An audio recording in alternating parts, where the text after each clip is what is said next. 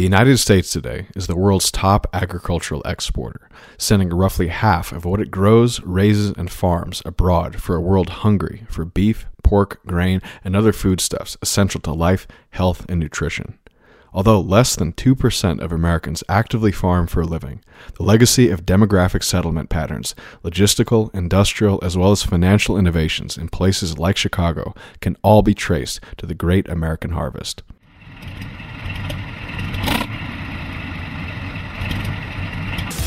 Well, I'm not a crook. I've earned everything I've got.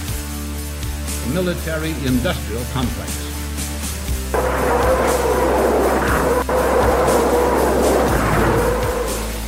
World order.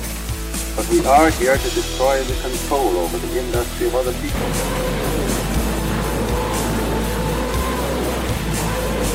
I did not trade arms for hostages. It's been Thanksgiving.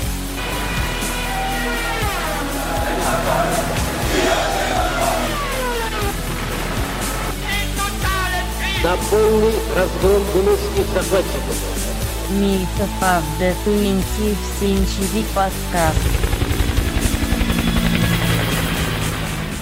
Hello, and welcome to the Myth of the 20th Century Podcast. I'm Hans Lander. Today I'm joined by Mr. Adam Smith. Hey, everyone. We have a great little show for you today. But first, we need to, thank people for some donations, make some announcements. So, Adam, why don't you get us started?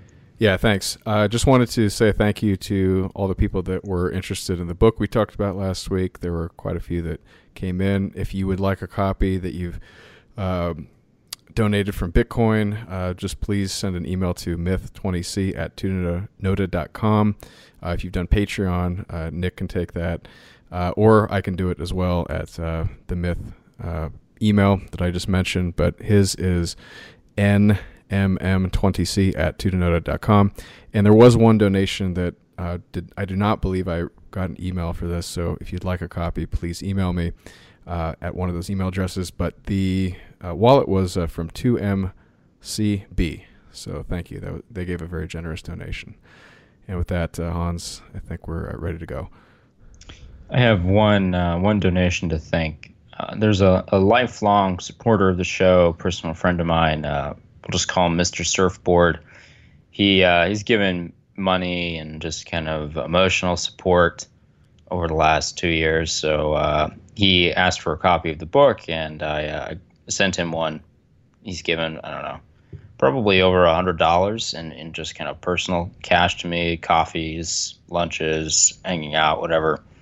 So thank you, Mr. Surfboard, and you'll get a free copy of Adam's fun little book. But today, we're going to do something a little different. First of all, this is totally by accident. Pretty much, it's mostly my fault. I had some scheduling conflicts the last couple weeks, some big personal changes. Today was kind of a wild day at work.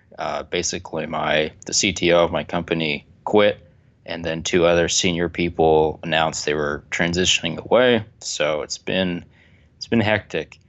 But we've been thinking about transitioning ourselves back into a more in-depth analysis mindset. And with that typically comes multi-show trends, multi-show analyses, kind of trying to build overall consensus over the course of multiple shows, over the course of probably multiple months or just a long time. Mostly internal perspectives just from the four of us. Kind of think in that sense relying less on guests and really doing harder research ourselves. Now that some personal things in all of our lives are kind of getting settled, it'll be a little easier for us to do this. One of the first topics we wanted to really dive into would be the history of American agriculture, or just American farming. We've done shows on this, or we've touched on this topic before. To be honest, we haven't, in my personal opinion, really tackled it properly. Part of that has to do with the fact that American agriculture is a very complex topic. if you look for books on sort of the rural American economy or American agricultural development at any period in time, or general agricultural trends, especially if you look for academic papers or long-form articles dealing with various subjects therein, historical subjects, current subjects, it's overwhelming. There's several very long, very dense, but very interesting books on the topic of American agriculture and the American rural economy and rural development. A lot of these books have very different takes from one another. They have very different perspectives. They cite very different historical analyses, and in some cases, an entirely different historiography, sometimes focusing on various trends, various aspects, or various periods, or sometimes focusing on everything in totality or specific events. Part of this, I think, has to do with just the actual history of American agriculture is complex because it is the backbone of the United States. The backbone of American historical development, of the general American historiography, is the history of agriculture in many ways. The two are sort of intractable from one another. You can't necessarily broach one topic genuinely without broaching the other. Part of this has to do, obviously, with I think what's accepted as a normality in American historiography, which is that America was not only an agricultural nation, it was very much an agricultural nation that was created mostly for profit seeking and not necessarily subsistence. Why that differs from the majority of agricultural history is that most agricultural history is just about sustaining. It's about survival. It's about long-term trend analysis or archaeological analysis of how particular elements of agriculture came to be. But the reality is that, from the Neolithic Revolution onwards, and then from some of the first agricultural civilizational aspects of the Near East and Mesopotamia, in parts of Europe, in parts of what used to be North Africa, parts of sort of the Northwest General Eurasian steppe, things did not change fundamentally from those periods until maybe the 15th or even 16th century. So you're looking at close to maybe 10,000 years, or if not more in some cases. In the case of like the Baltics, I believe that they've found in the last couple of years that there's evidence of homegrown Baltic, pre-Indo-European Baltic farmers going back 12,000 years. But the trend, of Baltic farmers from 12,000 years ago till maybe the 16th century Estonian kingdom in agriculture changed very little, if at all. The only thing that might have changed would have been irrigation techniques, might have been the introduction of more metalworking, maybe the slight introduction of more animal husbandry paired with agriculture, both in the development of agriculture and in actual animal husbandry for production of food supply. But generally, the trends changed very little. Things changed dramatically starting in the 17th century, both in Europe and especially in what became the United States in sort of old colonial America or old colonial New England. In Europe at the time, let's say in the 17th century, farming was still somewhat needed for survival. There was a lot of tumultuous problems in Europe. There were a great deal of wars. There were several political conflicts. The economic realities of Europe were still somewhat stuck in the medieval era. And most of the population of Europe was highly dependent on agriculture just to survive. And they were not making a great deal of money off of it. They were not growing substantially. Part of that was due to population density. Part of that was due to kind of constrictive land law.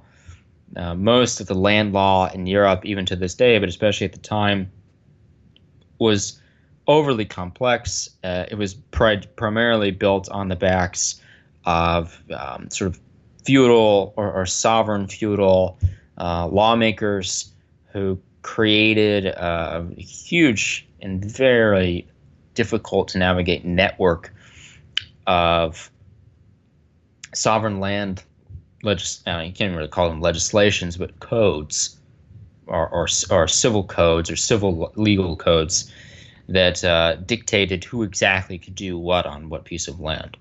Some parts of Europe, English, Dutch, parts of northern France, other small pockets of Europe, actually some pockets of the far east of Russia, had a less strict system, primarily because of either cultural morals or in the case of certain areas in the Russian Far East, because the authorities were way too far away, and the Tsar and the Russian elite and the Russian boyars were trying to spur as much land development as they could in the Far East after winning much of it from various sort of holdouts from the old Mongol era. Generally, though, the United States and the first colonies had a new opportunity. Land was incredibly easy to attain. It wasn't uncommon for a relatively minor figure in the farming sphere to attain about 1,000 acres in land. And it was also not uncommon for most of that land to remain undeveloped for long stretches of time. Most of it would remain virgin forest or meadows or rock formations or even marsh for long periods of time, even though it was owned and in some theory patrolled and operated on. Land was so plentiful and the population so low, there was very little need to constantly develop and find new ways to exploit the land. The English colonists, when they first started really arriving at the beginning of the 17th century, and a lot of these sort of joint stock corporations, these sort of early private companies, were incentivized to go out and purchase land. In some cases given, in some cases would purchase it themselves, in some cases would work for it over time and then obtain the land through a variety of different contracts. And as the indentured servants showed up and then were eventually freed from their indentured servitude and then granted land under various state or colonial state legislations, land ownership was very diffused.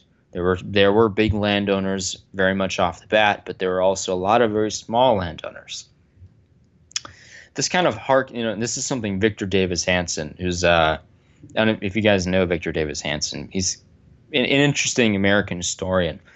I think that the right wing on the internet has kind of struggled with him, really struggled at how to approach him and his work.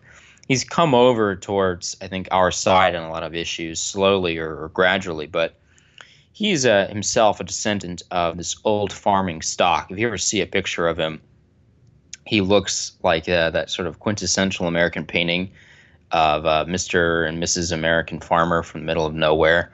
He looks just like that guy, with the bald guy with glasses and pitchfork. And he's written several books on the history of American agriculture, the history of farming, and the history of agriculture in Western civilization. And what he notes is that there is a very important historical parallel between the growth of rum and the growth of the United States, and that both were expanding into land that was not really owned under their own legal code. So there were a variety of ways for large numbers of people to attain land easily, either within the Italian heartland or in the case of the United States on the eastern seaboard and kind of edging out towards the Shenandoah Valley, edging deeper into the south, edging kind of along the the Appalachian Mountain Range, and even early on, somewhat deep into places like what we eventually call Kentucky or Ohio. So that historical parallel is important to kind of keep in mind going from here on out, because as Hansen will note several times, that the way that you would build the character of the United States and the way that you would build the character of Rome, if you wanted to, actually have an authentic Roman or an authentic old American, is that you'd basically make them a farmer. And then over time, over the course of several hundred years, the descendants of those farmers, of that farming class, would create, bureaucrats, would create soldiers, would create professionals, would create engineers, would create politicians, would create tradesmen. But you typically have at the outset of these very successful, very powerful, large population countries, a very secured, family-based farming class. Now today, the family-based farm, if you can even really think of farms as being family-based anymore, Hansen and some other authors estimate that their numbers are probably somewhere lower than 500,000. Yeah, last I looked, the U.S. population percentage engaged in agriculture as a profession is less than 2% of the U.S. total. That's just as a profession, but actual it's even less. I agree. Family-based small farms, which you can kind of center around the number of acres they have, anywhere from 50 to 500 acres, I think is a common, kind of a more common marker that they would use now for family-based farms. And also the concept that your family helps you own and operate it is less than 500,000 total farmers, and that makes up far less than 1% of the country, of the total population of the country. Mm-hmm. Now, I think that there is a historiographical problem that people often make, and that's in saying, well, the U.S. used to be entirely a nation of people that were just about farming. The problem with this is that the United States had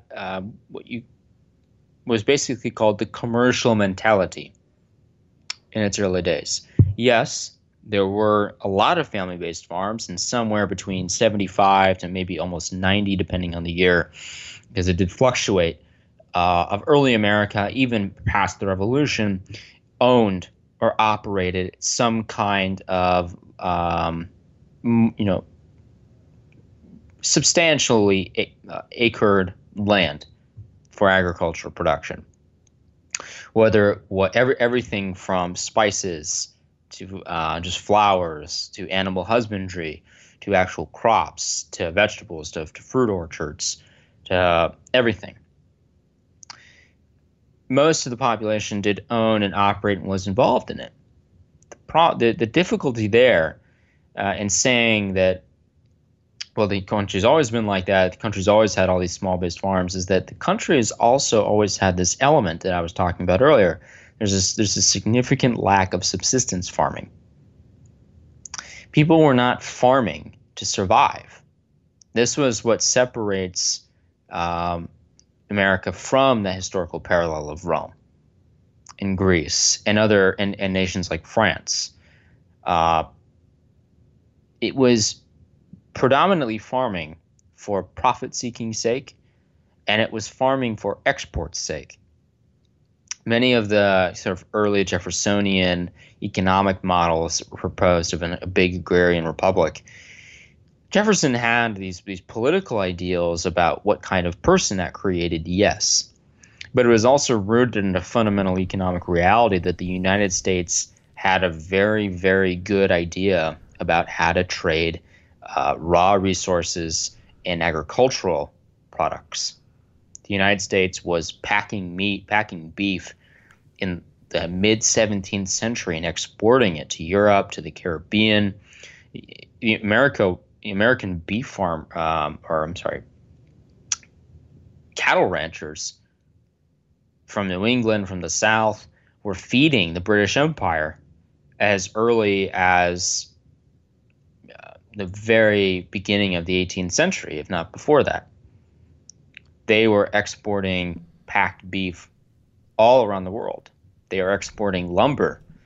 They were exporting all kinds of spice. They were exporting pork. They were exporting all kinds of crop, corn, wheat, rye, rice, barley, and all kinds of cereal grains in incredible quantities, massive quantities.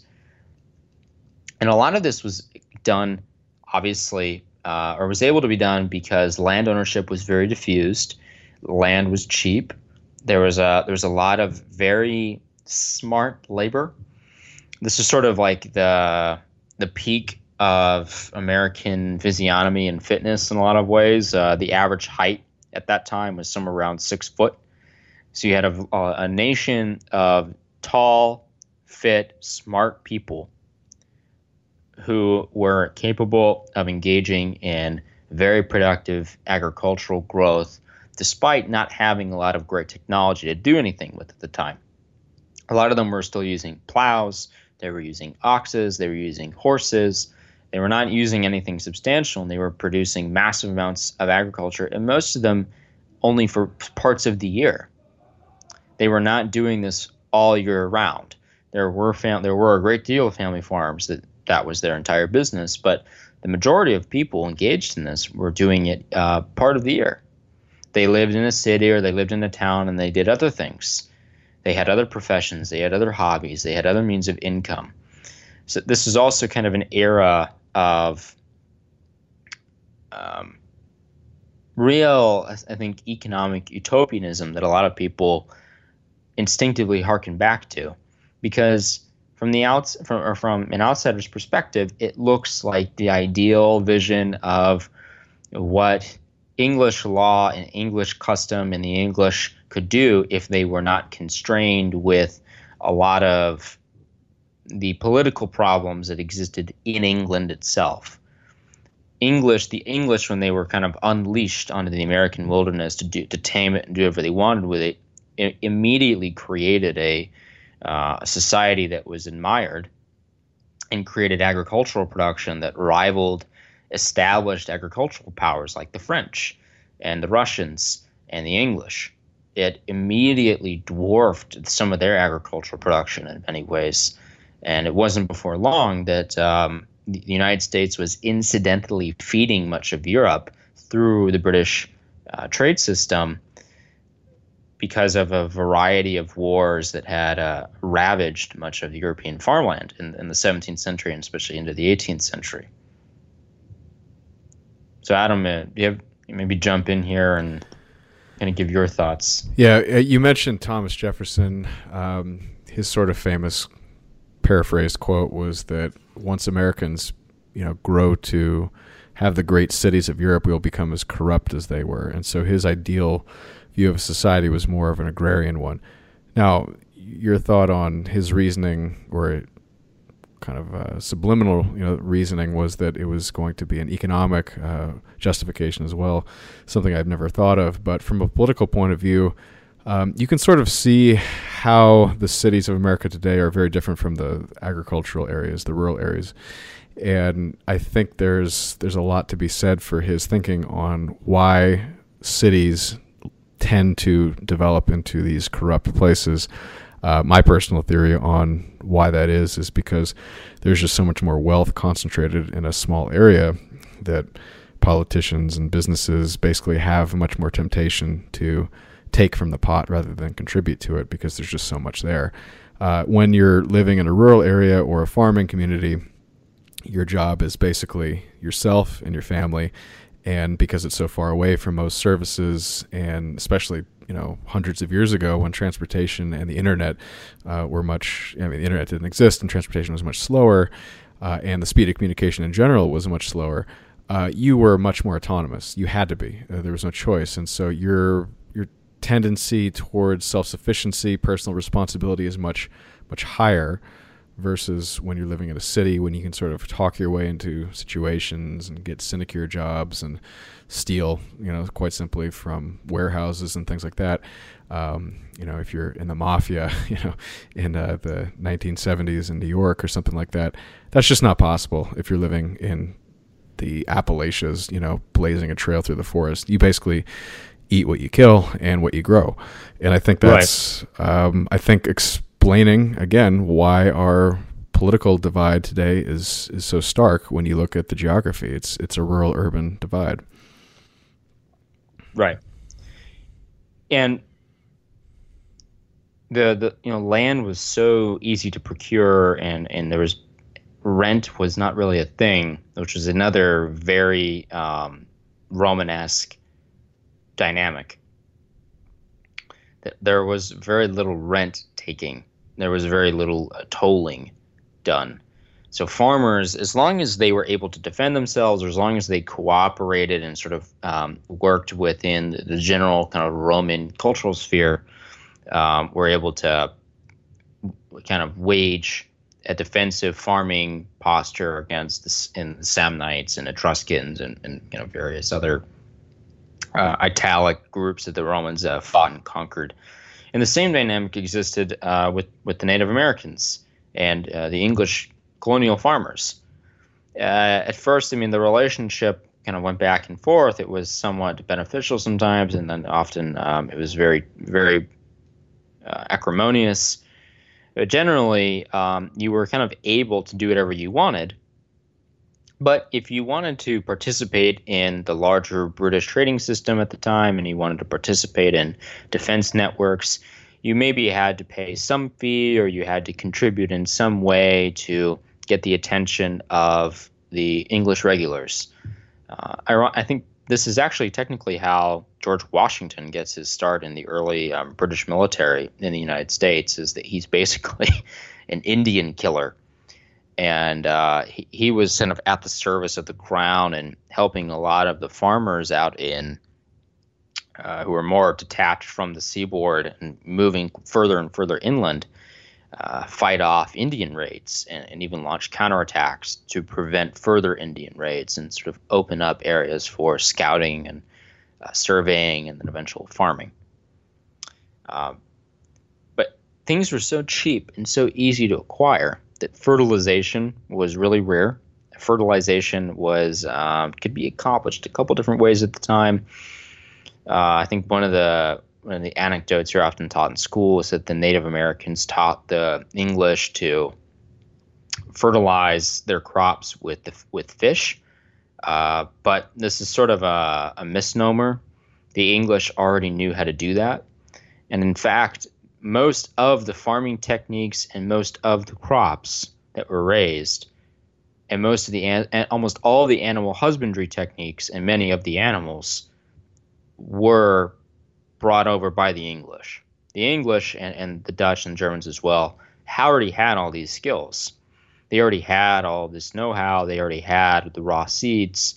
Honestly, all that was holding them back in their mother countries was lack of land development, lack of land to work on that they could kind of develop on their own. So I think that one of the things we should dispel is that there's actually, in any honest history of the American kind of agricultural growth, the Native Americans played almost no part, or played very little part, in getting the English set up. The English were already accomplished farmers in England, and there weren't many climate differences between New England or sort of some of the lower colonial states like New York and New Jersey and England itself. Well, I think once things were going, that's probably true. But the early settlements, from what I understand, Jamestown in particular in the 1600s, was particularly difficult for the English who were located, which in modern day terms was fairly close to actually the capital of the United States. It was up the Chesapeake Bay, I believe.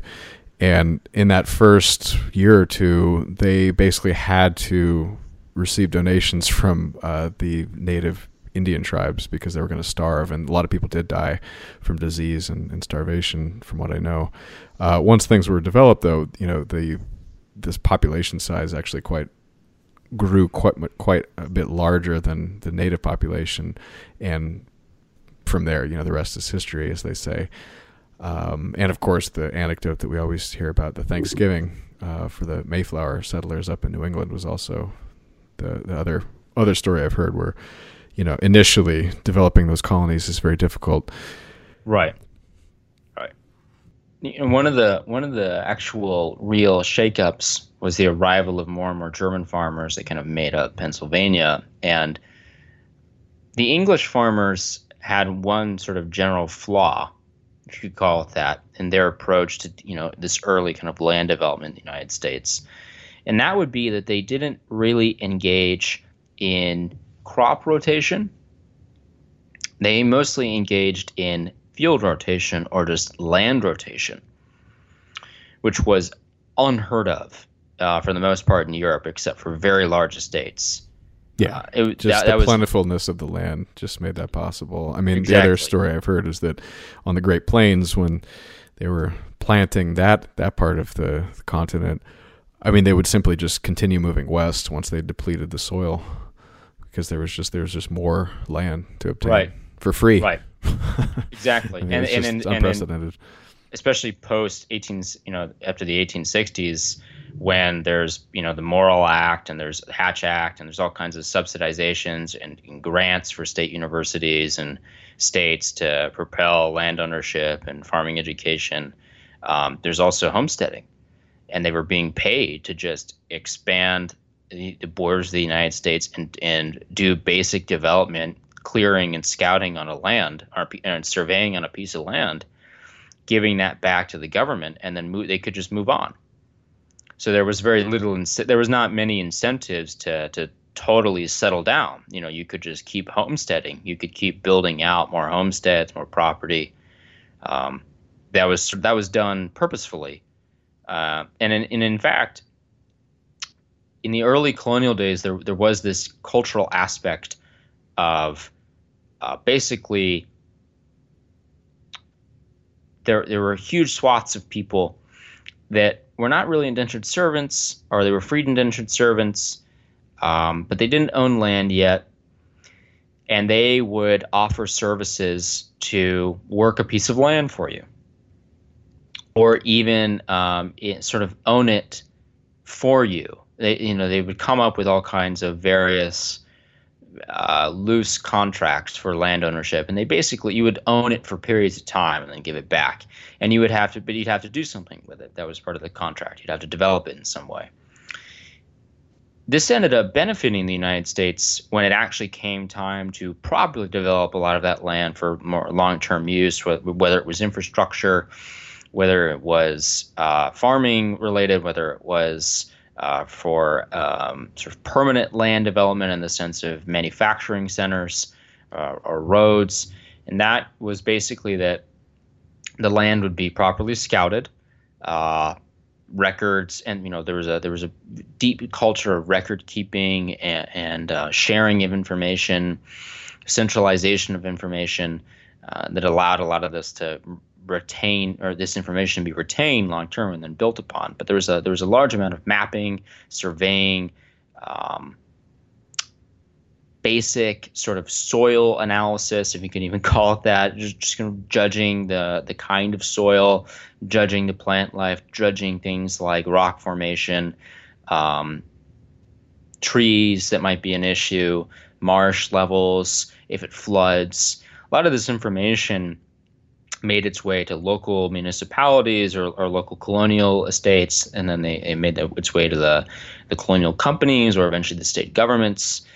And that information was retained and it was distributed and used for further land development. And so this process of trying to turn a quick profit doing something with a piece of land, whether it was just planting a couple acres of wheat or a couple acres of corn, or just building some pens for pork production, and then you left a few years later, you left the next season after you were done. That was still useful. that land was developed. That land was cleared. That land was scouted. It was surveyed. It made things easier to defend. And this really helped a lot of the later development. Without a lot of this, development would have occurred much more slowly. And there's probably good evidence that the Homesteading Act would have probably not as widespread as it had been. It would have been more focused on just developing areas much closer to the eastern seaboard rather than developing the Great Lakes, the Midwest, and even kind of edging into the Pacific Northwest. Most of the kind of early towns in America, or what became like the major cities of America, were basically agricultural centers. This was the general kind of cultural path that the English, the Romans, the French, the Greeks, most large-scale successful civilizations followed, even going back to older Near Eastern history, Hittites, Egyptians, Mesopotamians, Mycenaeans, and even going back to probably what we know from prehistory. This seems to be a common trend, and this is a trend of good societal development.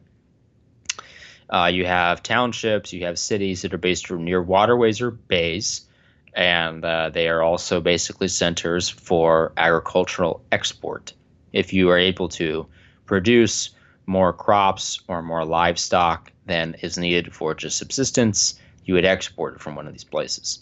And it's names of places you already know: Boston, New York City, Baltimore, Charleston, Philadelphia.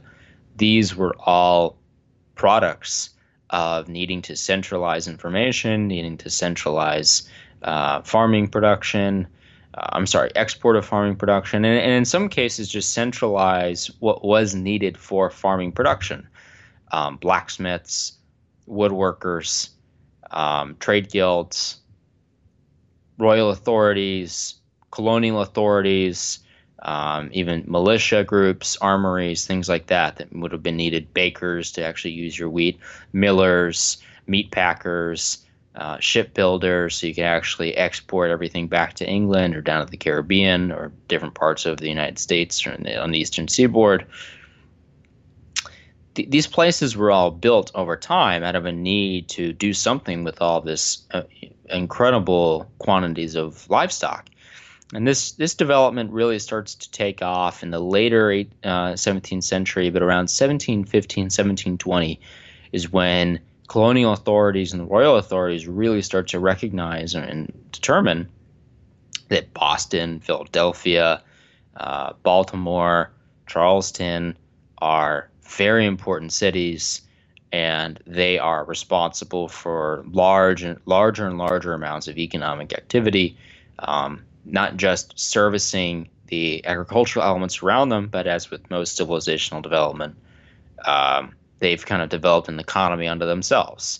There's artisans, there's merchants, there's the educated class, there's the political class, there's sort of professional researchers, there's even early scientists, early engineers. That all starts to develop over time because the city has grown an economy unto itself and has made a lot of money servicing the agricultural areas around it and exporting their goods.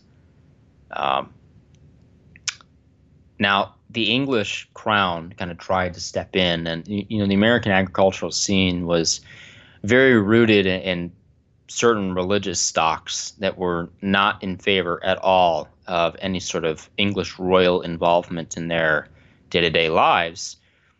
But most people, most farmers, or most people that owned land that they owned and operated in some way, just generally weren't interested because they felt as though up to that point, and the English crown really starts to try and step in around 1730 to 1740. That up to that point, they had gotten away with very little taxation. They had gotten away with no rent. They had gotten away with, skirting what the English crown had decreed as land ownership titles.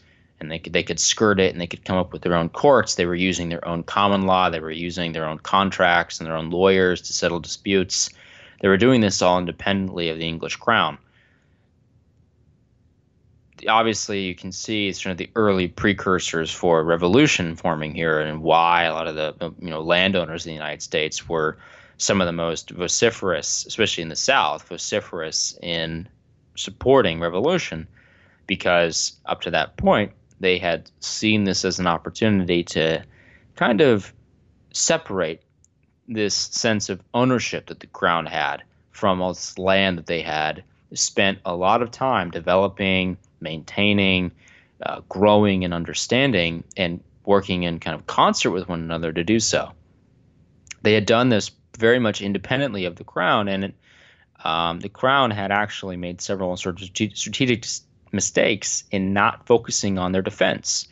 A lot of the American militia structure and early American military structure is basically developed to protect farms. Same with the early American financial structure is basically built to finance both land speculation and also growth of farms. The ability to acquire capital for farm investment, for land investment, for land surveying, for paying millers to actually mill your wheat, paying meat packers, paying for sort of early woodworkers to build kind of what would become silos or sheds. All of that is in need of financing, and the Americans are able to build sort of their own financial network, of a somewhat even centralized financial network, out of sheer willpower and out of sheer desire to be able to manage their own affairs. There were a lot of ways to acquire land. I mean, it's very complex. Generally, though, you would essentially notify local joint stock authorities or royal or colonial authorities, and you would determine if the land is already owned, and if it wasn't owned, it was yours for the taking. There was a great deal of just, if no one owns it, go take it, and then make sure that you file certain contracts or claims with your local government, and that's that. Most people kind of had an understanding relationship, again, different cultural mores. So, if someone said that they owned a land, you believe them, and there was not a great deal of sort of deception or lying.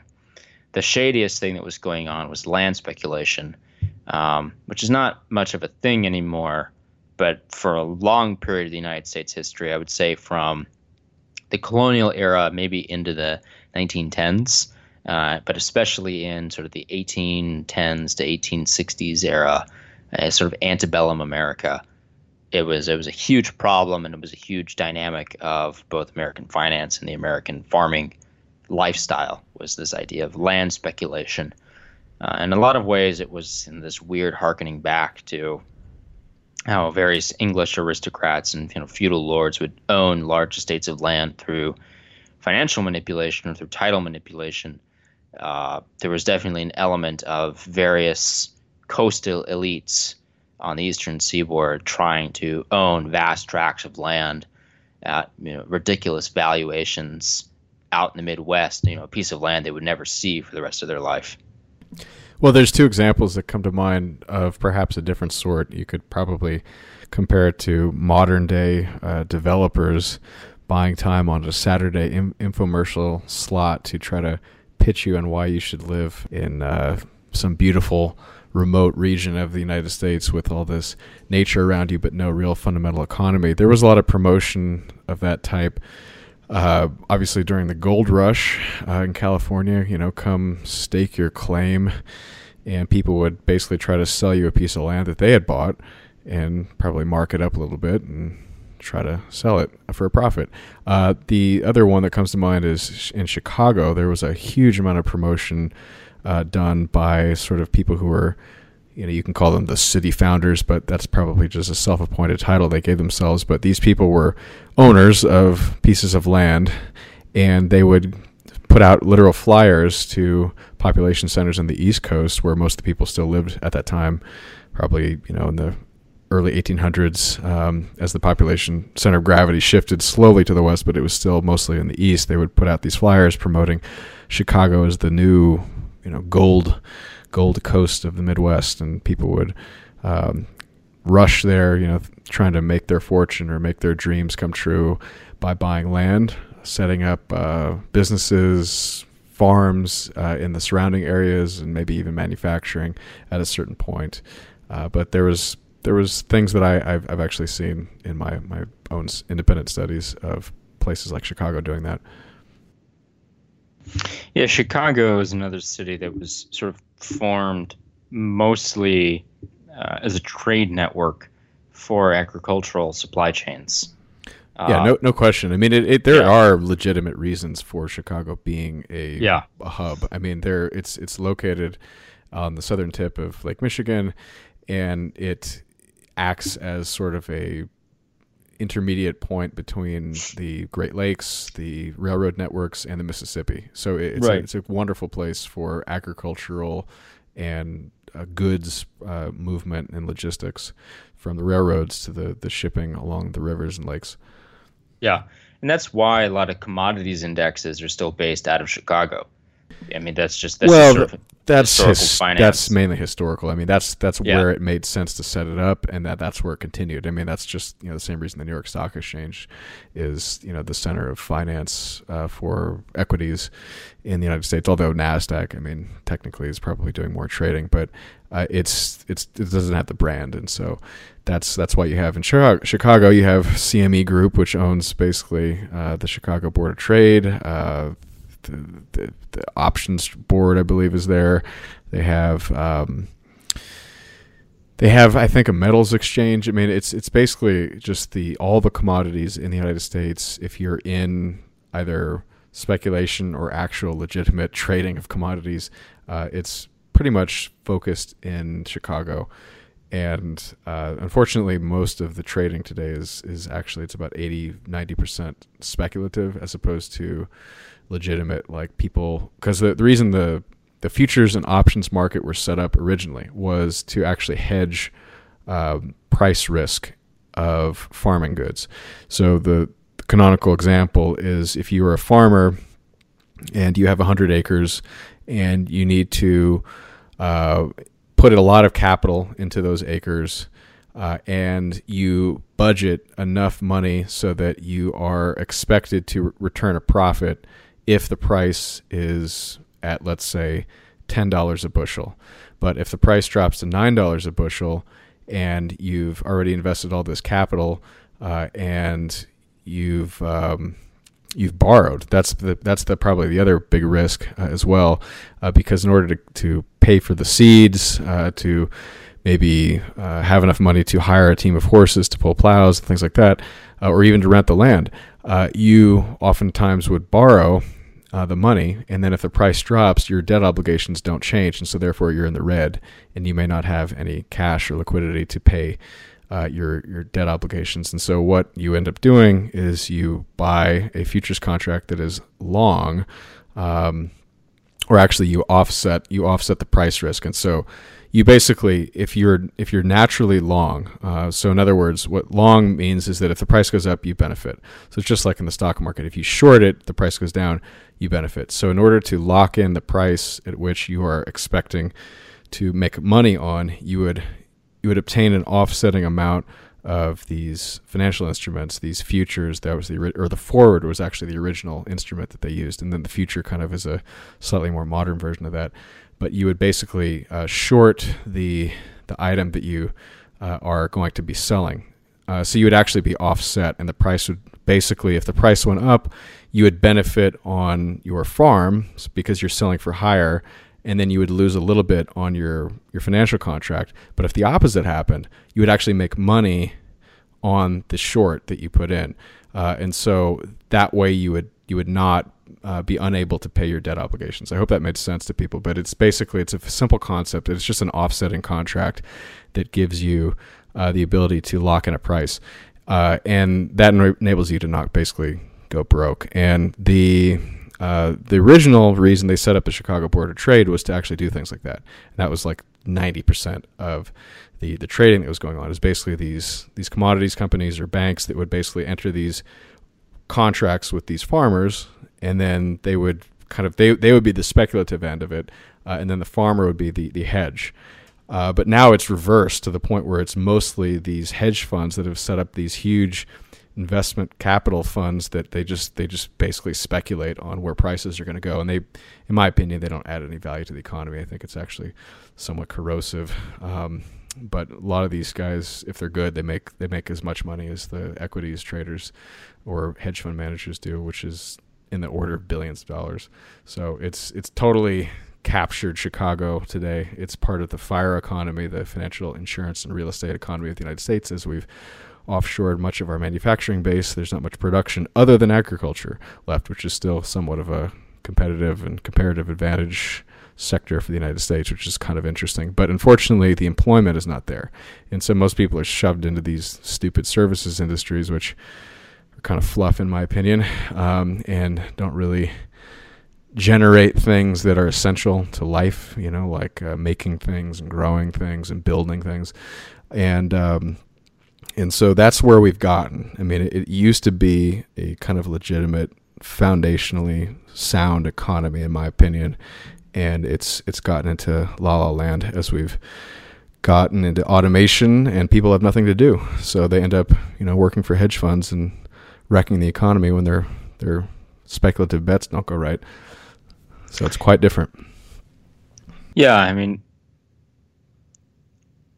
the days of rich guys in Boston losing their shirts on a bad land speculation deal in Kentucky seem quaint compared to what you have now, where you have $1 trillion bailouts, $1 trillion bailouts, and at the time, unless these families were really well connected, they suffered.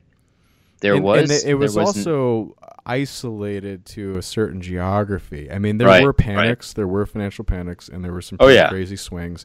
But if you look at the historical charts of the value of the dollar, I mean, it went up and down like anything, that is in the real world. But it was actually for like 100 years, because it was sort of pegged to gold and things like that, and there wasn't the money printing that we have today. It was like literally in a trading band of like plus or minus 20% for 100 years. I mean, today, the value of the dollar since the implementation of the Federal Reserve, it's down like 95%. Okay, so there has been a rampant inflation that has just eaten up the wealth of a lot of people that were not in these kind of inflationary assets, which is basically... Yeah. And a lot of that has to do with just low volume of monetary usage. The actual money flow and the money velocity of the economy in colonial America, post-revolutionary America, even the antebellum America, was low, because most assets were fixed.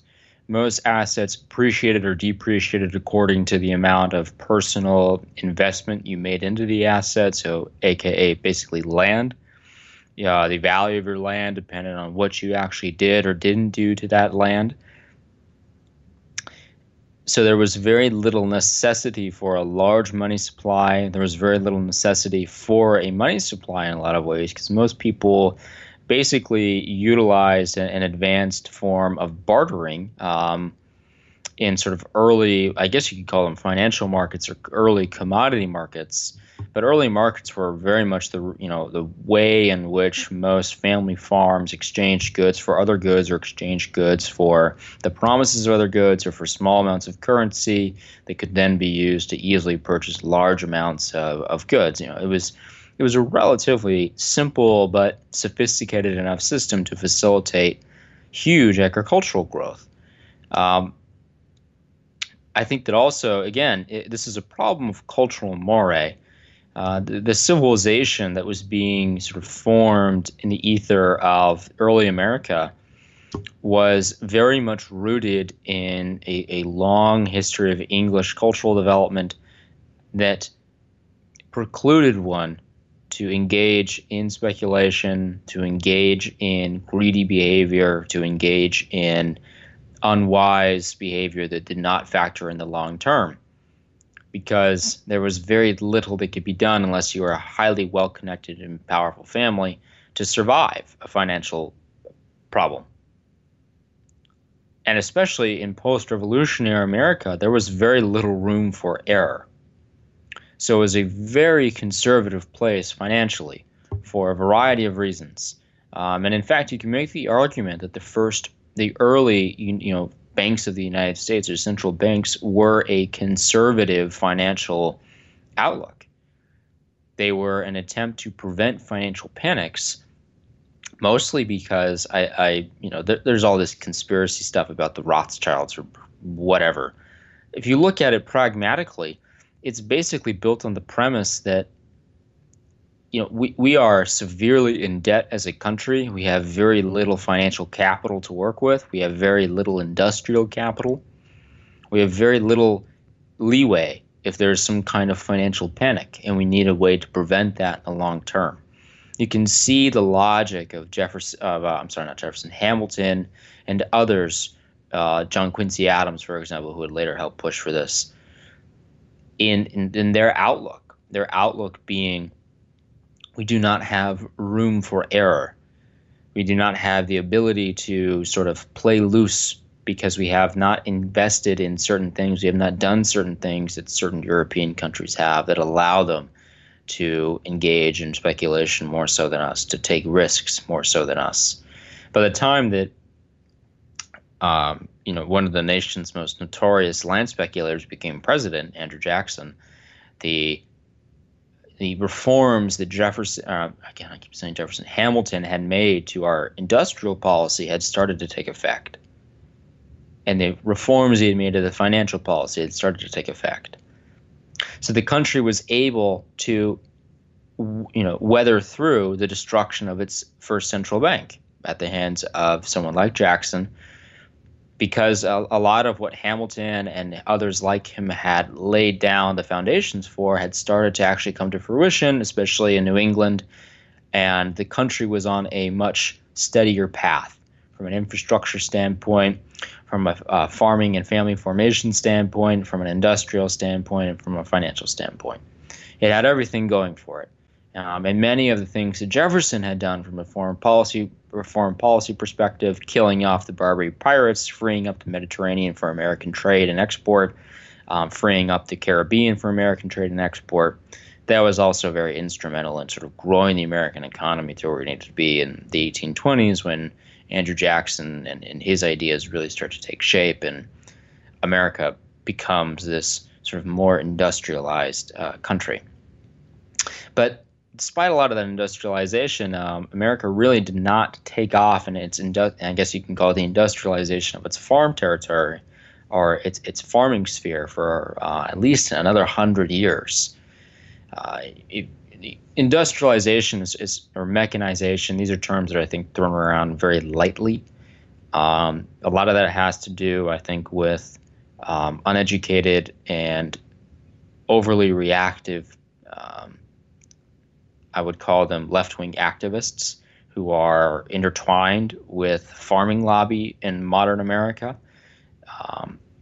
They have a very peculiar view on agriculture that sort of precludes one from ever engaging in anything that might be organized or centralized, not to make a shilling argument for Monsanto, but you can kind of see their logic playing out in a very bad way eventually, and that you wouldn't just effectively be able to feed all the people we have here. Well, I mean, you couldn't do it with the current skill set that we have, right? And you couldn't do it with the current way that land is allocated. In theory, you could probably carve up the United States acreage. I mean, there's 400 million acres of arable land in the lower 48, last I remember, and you could possibly give out 4 or more acres to each person, but the problem is the infrastructure is just not set up for that. And to be specific, you would need to irrigate it, and it would have to be done on a much more local basis. Whereas today, it's incredibly industrialized, where you have petroleum running at this point, practically automated combines over much of the grain belt to pick up a lot of that produce or agricultural output, and then it has to be processed in an industrial way at mills, and that infrastructure is all centralized. I mean, effectively, they're run by agribusinesses and corporations and trading companies and large owners of these farms, and the individual person simply doesn't know how to do it. You could probably get a handful of people, maybe 1 million people, to kind of grow their own food in their little plots of land. But most people don't have the acreage. It's owned by other people or the government. And the government land, by the way, is really not suitable for agriculture. It's more ranch land, and that's predominantly in the West.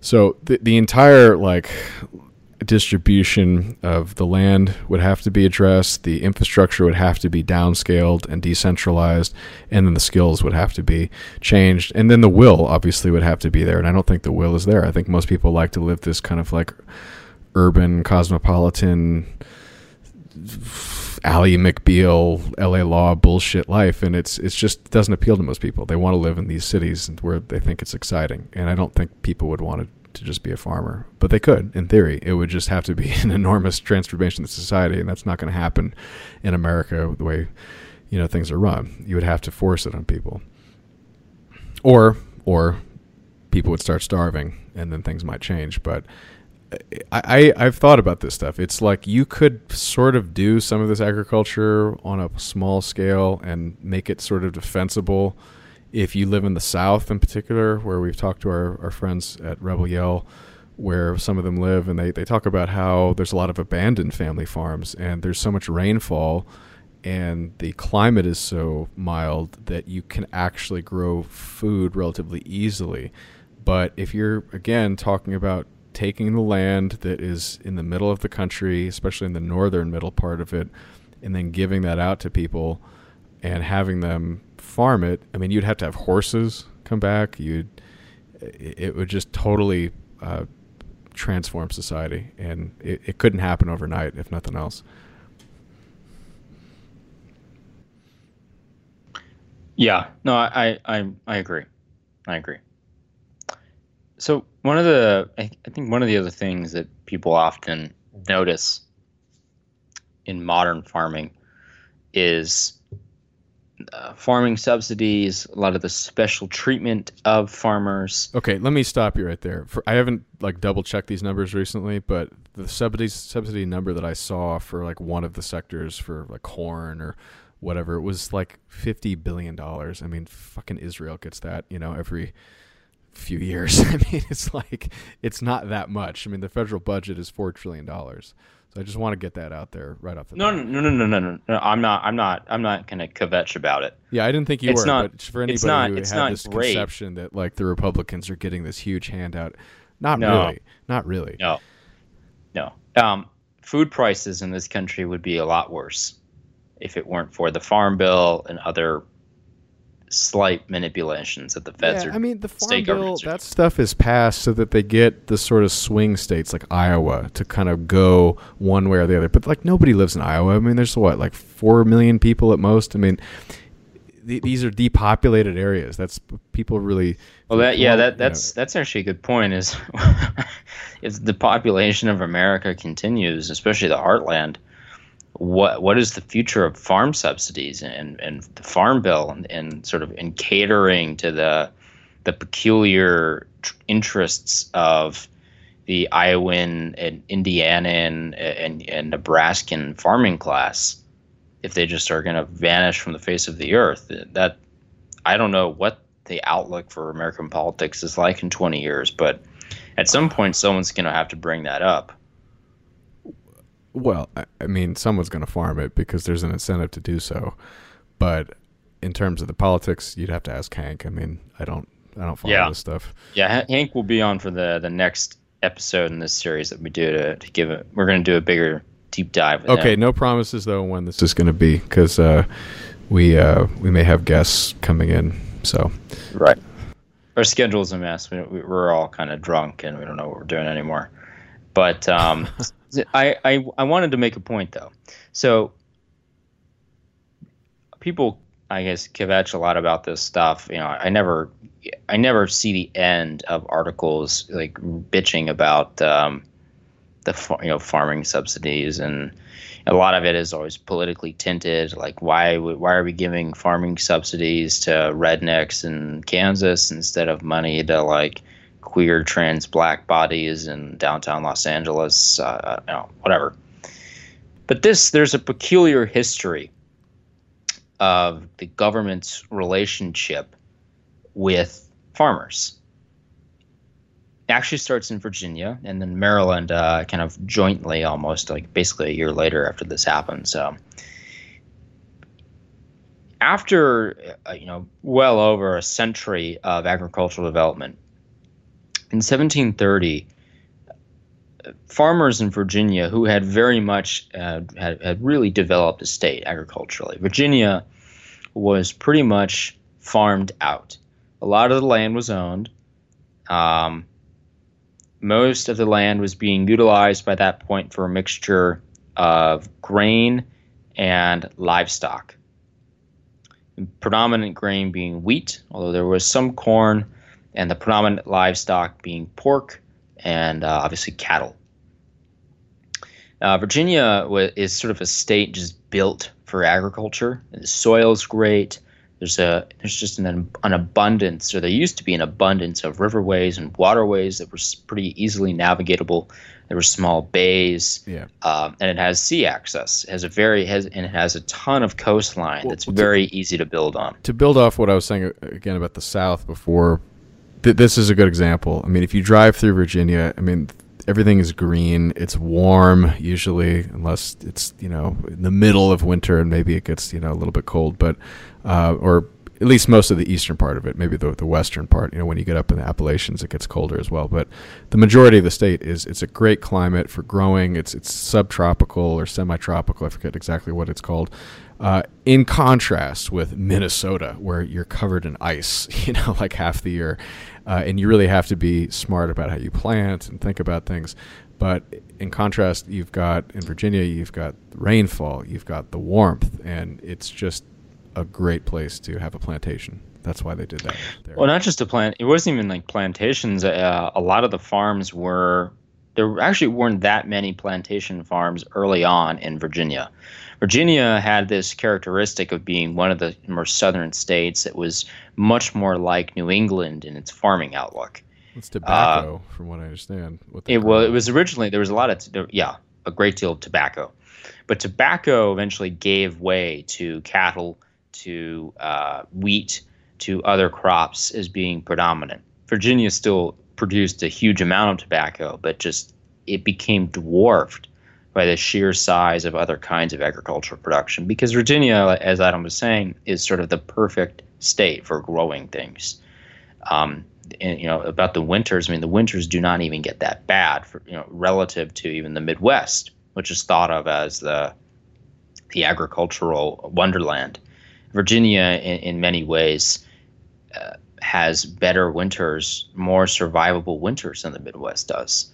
The problem with modern Virginia and its farming outlook is mostly there's just so many people. And it's very much more of a metropolitan state. It was very involved in naval production. It was very involved in manufacturing, chemical plants. In sort of the 20th century, or the late 19th and the 20th century, it became much more of an industrial state, and gave up a great deal of its farmland to property owners, to manufacturing, to just general infrastructure. A lot of the waterways were kind of rendered less useful for various reasons, for energy production, and for clearing out property for more sort of housing development and so on. But Virginia used to be the ideal state. And so there were a great deal of small farmers in Virginia, and there were a great deal of large farmers. And thus begins government's real kind of tight involvement with these farmers. So in 1730, you have like one of the first real cases of regulatory capture. And this is something that'll be repeated again and again and again, especially in the 20th century, especially like in post-1930s sort of Great Depression and Dust Bowl era farming legislation with the USDA and a lot of what things the Roosevelt administration was trying to do. And in 1938, with sort of almost permanent beginning of the Farm Bill, or I think it was technically called like the Agricultural Adjustment Act of 1938. It was sort of like, well, there were a lot of these overly sophisticated ways of naming legislation and naming approaches to solving problems in the 30s, because the technocracy and widespread bureaucracy were coming to full fruition after sort of fermenting for 40 years in the Progressive Era, which we talked about not too long ago. But in Virginia Inspection Act of 1730 basically did a lot of things, but it basically sets up state-run and pioneered state-run grading or inspection of grading, packing, and marketing of agricultural products. What this did was effectively priced out a huge amount of small family landowners, or made their lives difficult. So the commercial mentality, we can go back to that, of a lot of the small family farms became very limited, and it became difficult. Now, Virginia farming still remained predominantly a family farm-based environment for a great deal longer after the Revolution into the antebellum era and even post-Civil War era. But this had a very deleterious effect early on sort of the growth of the small, diffused family farm that would often specialize and would gain certain skill sets and kind of develop a network of farms that would build farming communities and farming and just general farming networks that really contributed to the early population growth of the United States and just its general economic growth. A lot of states followed thereafter. Maryland followed, I believe, the next year. Pennsylvania followed not long after. New York followed. New Jersey followed. South Carolina followed. A lot of the big agricultural states in the country, and then the rest of the country at the time started engaging in this. And this, again, would really continue well into the post-1940s and 1950s America, when there was a huge investment in various farm labor standards and farm labor legislation that limited what exactly farmers could engage in regards to labor practice, what they could have their labor do, what they couldn't have their labor do, certain safety precautions that had to be put in place for all of the farm labor across the country, regardless of the industry of farming you were in. Whether you were a cattle rancher or an indigo farmer, you had to engage in standardized labor practices.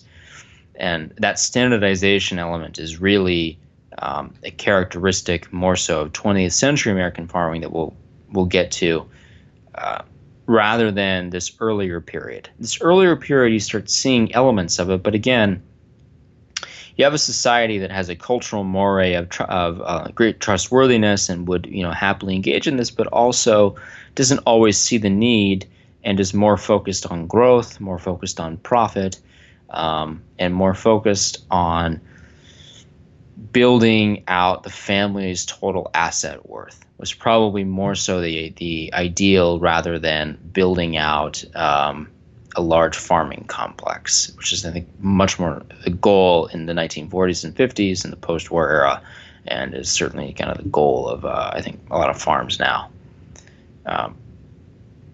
Sort of around the time of the Revolution and then shortly thereafterwards, you really have the beginnings of the wheat belt and, kind of the Shenandoah Valley and parts of Virginia, all the way up to New York. This wheat belt kind of had this weird characteristic in that it would move eastward and eastward and eastward. And we talked about the Morrill Act, Hatch Act, homesteading. That eastward wave of wheat development eventually made its way to the Red River Valley in the Pacific Northwest, made its way to the California Central Valley, made its way to Oregon and eastern Washington, but it obviously took hold in the Midwest.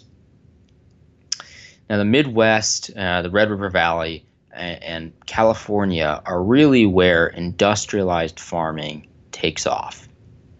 That's where it becomes most apparent, really in the 1870s, 1880s. Well, America is actually, to this day, but it comes from this period, to this day, a agricultural technology country. There was quite a few advances done in wheat harvesting in particular. The combine, the reaper, McCormick reaper in particular, were developed in America. And to this day, John Deere is sort of not really a household name perhaps, but in the sort of industrial space and agricultural area, it is definitely a household name, and that is an American company. And that was all developed because predominantly of the vast wheat fields. I can't speak to California's role in this, but those two technologies were examples of American innovation in agriculture. Yeah, I mean, I can't remember when it was. I think it was right at the cusp of 1797. The cast iron plow was a huge advancement. Might seem inconsequential, but that was incredibly useful for agricultural development, especially for wheat and any kind of cereal grain that were very popular. The reason being that in the Midwest, despite a lot of the flatness, you had a lot of rock formations, a lot of stretches of land that had a huge amount of buried rock, and it was difficult to get around that. That was a huge problem in the Northeast as well. And it was a huge problem back in England. And it actually, funnily enough, a lot of these people dealt with the same problem in England. In England, they were dealing with it on hillsides, on these sort of grassy knolls and these grassy hillsides, and it would be full of rocks and it'd be difficult to plant in. In a lot of cases, they weren't even properly developed until the 1920s and 30s. But the cast iron plow in America basically allowed you to just pulverize right through this rock and just crush right through it, grind it back into the soil, and you could easily plant around. How were plows made prior? Were they made of wood and they had like metal sort of sheets on top of it, or because you have to have something? It was basically like mold board.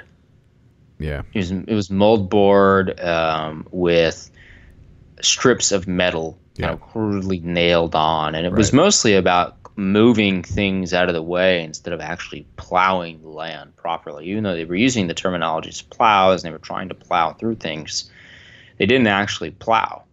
They didn't really do their job. The cast iron plow was really the first plow that did what it was designed to do, which was completely clear out lines in ground for planting. And this kicks off really the beginning of what Adam was saying just now in American technology in agriculture. American technology in agriculture really comes into its own through a lot of innovations in the South for sort of mass production of certain cash crop, but also in the post progressive era, or right at the end of the progressive era, mostly with the arrival of guys like Henry Ford.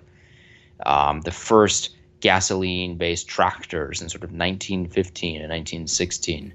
Yeah, the Fords and tractors are sort of the Ford Company's major kind of iconic vehicle in that sector. Today I don't think they've commanded the market share that they used to, but Henry Ford grew up on a farm, and actually one of his initial, and I think this changed over time, as literally his company and himself and his industry transformed in his lifetime the nature of the American culture and population. But he grew up on a farm, and he initially thought, what he was doing with his motor vehicles was getting people off of that life so that they could, live a more enjoyable one. And only in his later years, after he saw the effects of urbanization and automation of so much of the work that people used to do, did he start engaging himself in things like camping to basically escape it all. So it's really kind of ironic how even technologists of that era were starting to question, once they've sort of made their contribution and their money, was it really a good thing? But I'll, for the record, I am a huge fan of Henry Ford. I think he was a tremendous individual, and he was instrumental in making, if not the country, the Midwest at least, a center of innovation and development for arguably the world. So right. He's a very interesting person to me. Yeah, and you can look at the finalization of a lot of railroads in the 1860s and 70s and telegraph lines that were particularly useful for the widespread, all the way into California and Midwestern, Pacific Northwestern agricultural landscapes, in order they could kind of properly develop communication structure with the export markets back east. They could develop demand structure with regional supply, with regional wholesalers. And you start to see that the aspects of, I think, the farming economy that people don't necessarily take or people take for granted. This concept of wholesalers, commodity brokers, the financiers, the insurance aspect of farming is something I think a lot of people not necessarily engaged in farming, something they just don't understand as being a huge component of post Civil War, but especially post really beginning of 20th century phenomena is this huge introduction of the insurance market and real estate loan market in sort of propelling pre-World War I and especially post-World War I American agricultural growth. So this era, we're kind of leading up to this era in the late 1880s and 1890s, and this is when things like refrigeration are becoming widespread. This allows for the development of consumer preference models. Consumer preference models are really why we start to see the rise of agriculture and big agro.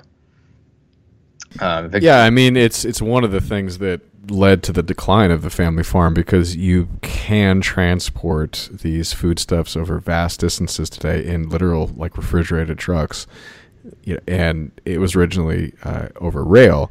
But the stockyards of Chicago, which are no longer there, were set up because the railroad cars, we talk about, getting loaded onto cattle cars, but this is literally how it used to be.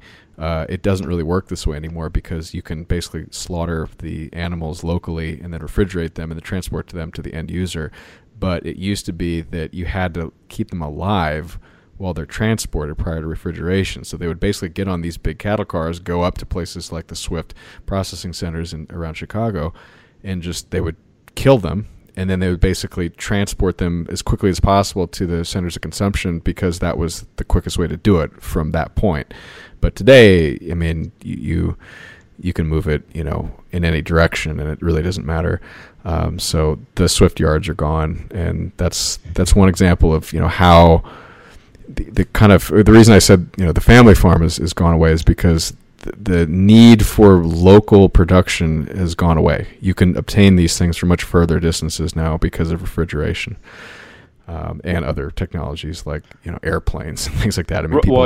People get crab from Alaska on a daily basis in some restaurants. It's so crazy and it doesn't taste like complete shit. That's Victor Davis Hanson again had a quote in a talk he gave to C-SPAN a long time ago, but it's a good talk, and he says, if we didn't have big agriculture, we would have to invent it. And he says that begrudgingly, because Victor Davis Hanson has spent his life writing about the problems of big agriculture. But there's a pragmatic realization that the current United States would just not survive without it. That it was a necessary development, and it was a very purposeful development. It's only, again, we talked about this 30 minutes ago, but it's basically because we're not set up for it. And if we were set up for it, we would lose a lot of other things. We would gain independence on a personal level from self-sufficiency standpoint, but you could not have the production of all the other things that people consume, because everybody would be working on basically eating, and you're growing enough to eat.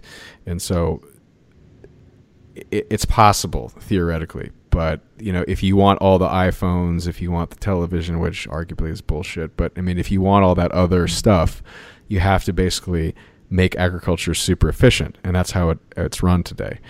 And things are cheap. and that's why there's so much food. People are obese. But if we didn't have that, people could still survive. It's just you wouldn't have the time and the energy to devote to creating all these other arguably superfluous but nonetheless desirable things, because people obviously pay for them. So things would have to change. Right.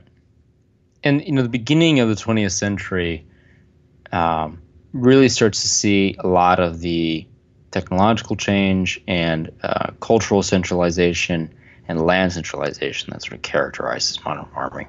So, for example, the first farming union, or the Farmers Union, was started in 1902. And around that time, you really start to see the beginnings of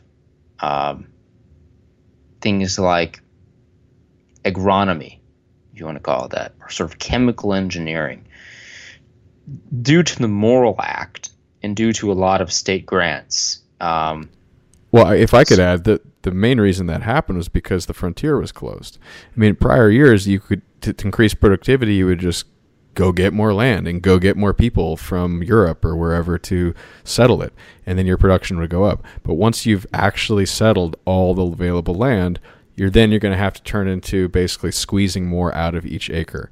And that's when you get the petrochemical introduction, you get the GPS systems running the combines, you get all this satellite imagery sort of studying, the sort of crop yields of various different experimental ways of farming things with different chemicals or different seeds, and then you get the GMOs. I mean, it's a big, big industry, obviously, but the incentives are there to increase yield always.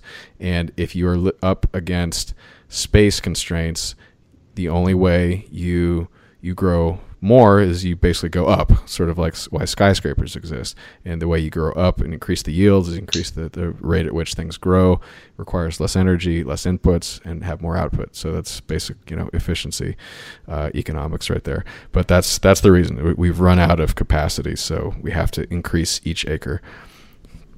Yeah. And so, starting in like 1900, and due to the Morrill Act, a lot of universities are now slowly becoming intertwined, and the credentialist spheres and sort of professional economic spheres becoming intertwined with the farming sphere of the United States. So you have the rise of the agricultural engineers and the agricultural economists. You also have the rise of a lot of pioneered crop experimentation, like Adam was talking about. So this is around the time when you start to see the first development of disease-resistant varieties of plants.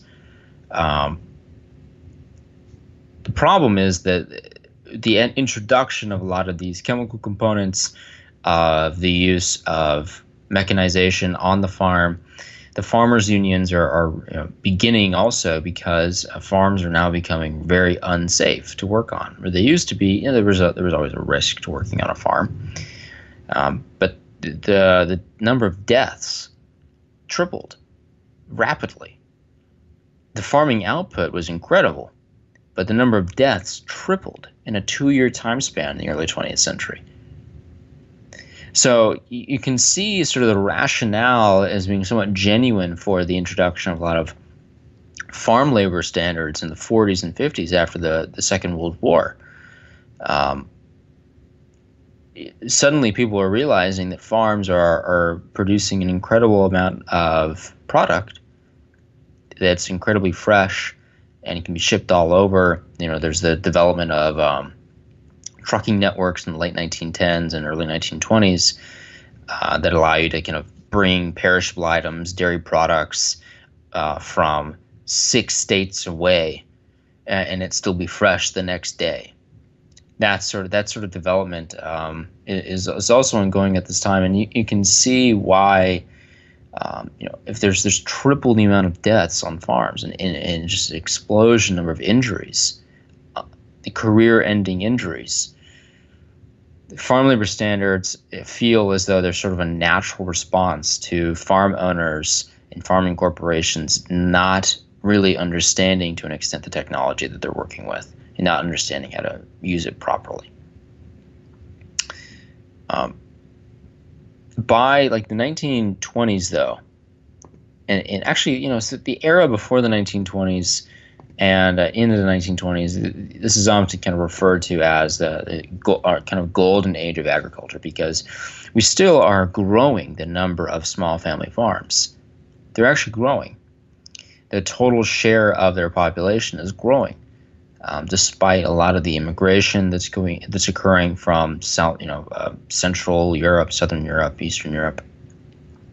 Midwestern farmers, Pacific Northwestern farmers, Californian farmers are growing their population. They're expanding territory. There's more and more diffused farms every year, and everything seems to still be going well with the American agricultural industry. The American farming population would peak. The number of farms would also peak in the 1930s. The 1930s really, you know, on the year 1930 is when the number of farms peaks at about just over 7 million farms, which was incredible that we'd have like that many farms, you know, diffused widely across the country. And there were a lot of small agricultural settlements or property owners who didn't necessarily qualify as farms at the time, but were contributing to just sort of the general agricultural output of the country and the internal agricultural trade of the country. A lot of this had to do with increased European demand, because Europe had effectively destroyed huge swaths of farmland permanently due to trench warfare and chemical warfare inside of Europe. Also had to just do with a growing U.S. population and a population in the United States that was getting richer and could afford to consume more calories on a yearly basis. As I said before, 1920s really saw the rise of a lot of these engineers and economists, but you also start to see the rise of the kind of the early elements of industrialization at large scale. And you see huge commodity production and everything else. You see machines, management, all of it. That all starts to arise along with a huge financial backbone. Most of the early work that's done is done again in the Red River Valley, but as it expands to California, the Central Valley of California, the San Joaquin Valley in particular, is where you see huge amounts of mechanization. And you see the introduction of standardized farming practice all across the kind of the vertical supply chain of the farm itself, and between the farm and its suppliers of raw materials and tools and those it actually sells to. Everything's becoming standardized and systematized. There's a network of farming economists who are inheriting a lot of ideas from Frederick Taylor, founder of scientific management in 1915. When coupled with a lot of what was becoming like dry land farming at the time, in order to continue expanding on farmland that hadn't really been properly developed yet, suddenly you're seeing widespread national adoption of farming standards, informally at first through various associations, but then formally at the federal level. The 1920s were still kind of a golden era in that there wasn't too much federal control, but the USDA, the Office of Farm Management, they really started to, I think along with the Bureau of Markets and Division of Statistics, they all really kind of come together and create the Bureau of Agricultural Economics, and they lay down a lot of the early analysis, statistical analysis that would make up much of the opinion that would go into the development of farm standards. And this all occurred just right before the Great Depression, right before the Dust Bowl. And with the Dust Bowl, there was a huge demand on the part of farmers, and a huge demand on the part of consumers, with consumer preference models that demand, where you have people in Florida demanding Alaskan crab and people in California demanding Florida oranges. And you have to find a way to satisfy those demands. All of this coalesces sort of as a perfect storm in the 1930s. And the general response on the part of the American government, on the more and more conglomerated farming community, large-scale farming suppliers, is to standardize and to remove a lot of the availability of land for small-scale farmers. Prices go up, the prices of production go up. A lot of land is irrevocably lost or somewhat temporarily lost for several decades, so there's less and less farmers in general. A lot of those farmers sell their land rights because they believe it's worth nothing to large-scale corporations, and you start to see the development of what we have now, which is more and more centralized land control for agricultural production. The slow death of the kind of small American farmers is a lot more complex, and I think we're going to continue going into it on other shows. But I want you guys to kind of ruminate and imagine maybe why exactly we're having a lot of the cultural problems we have now, where everything seems centralized and controlled, and there's a distinct lack of availability of freedom, and there's this distinct lack in certain what we would think of as core skills or core understandings. And maybe some of that has to do with sort of the general decline of the amount in the daily life of farmers in this country, and how our lives in this country used to revolve around agricultural production, even if we were one of the few that wasn't directly or indirectly engaged in it.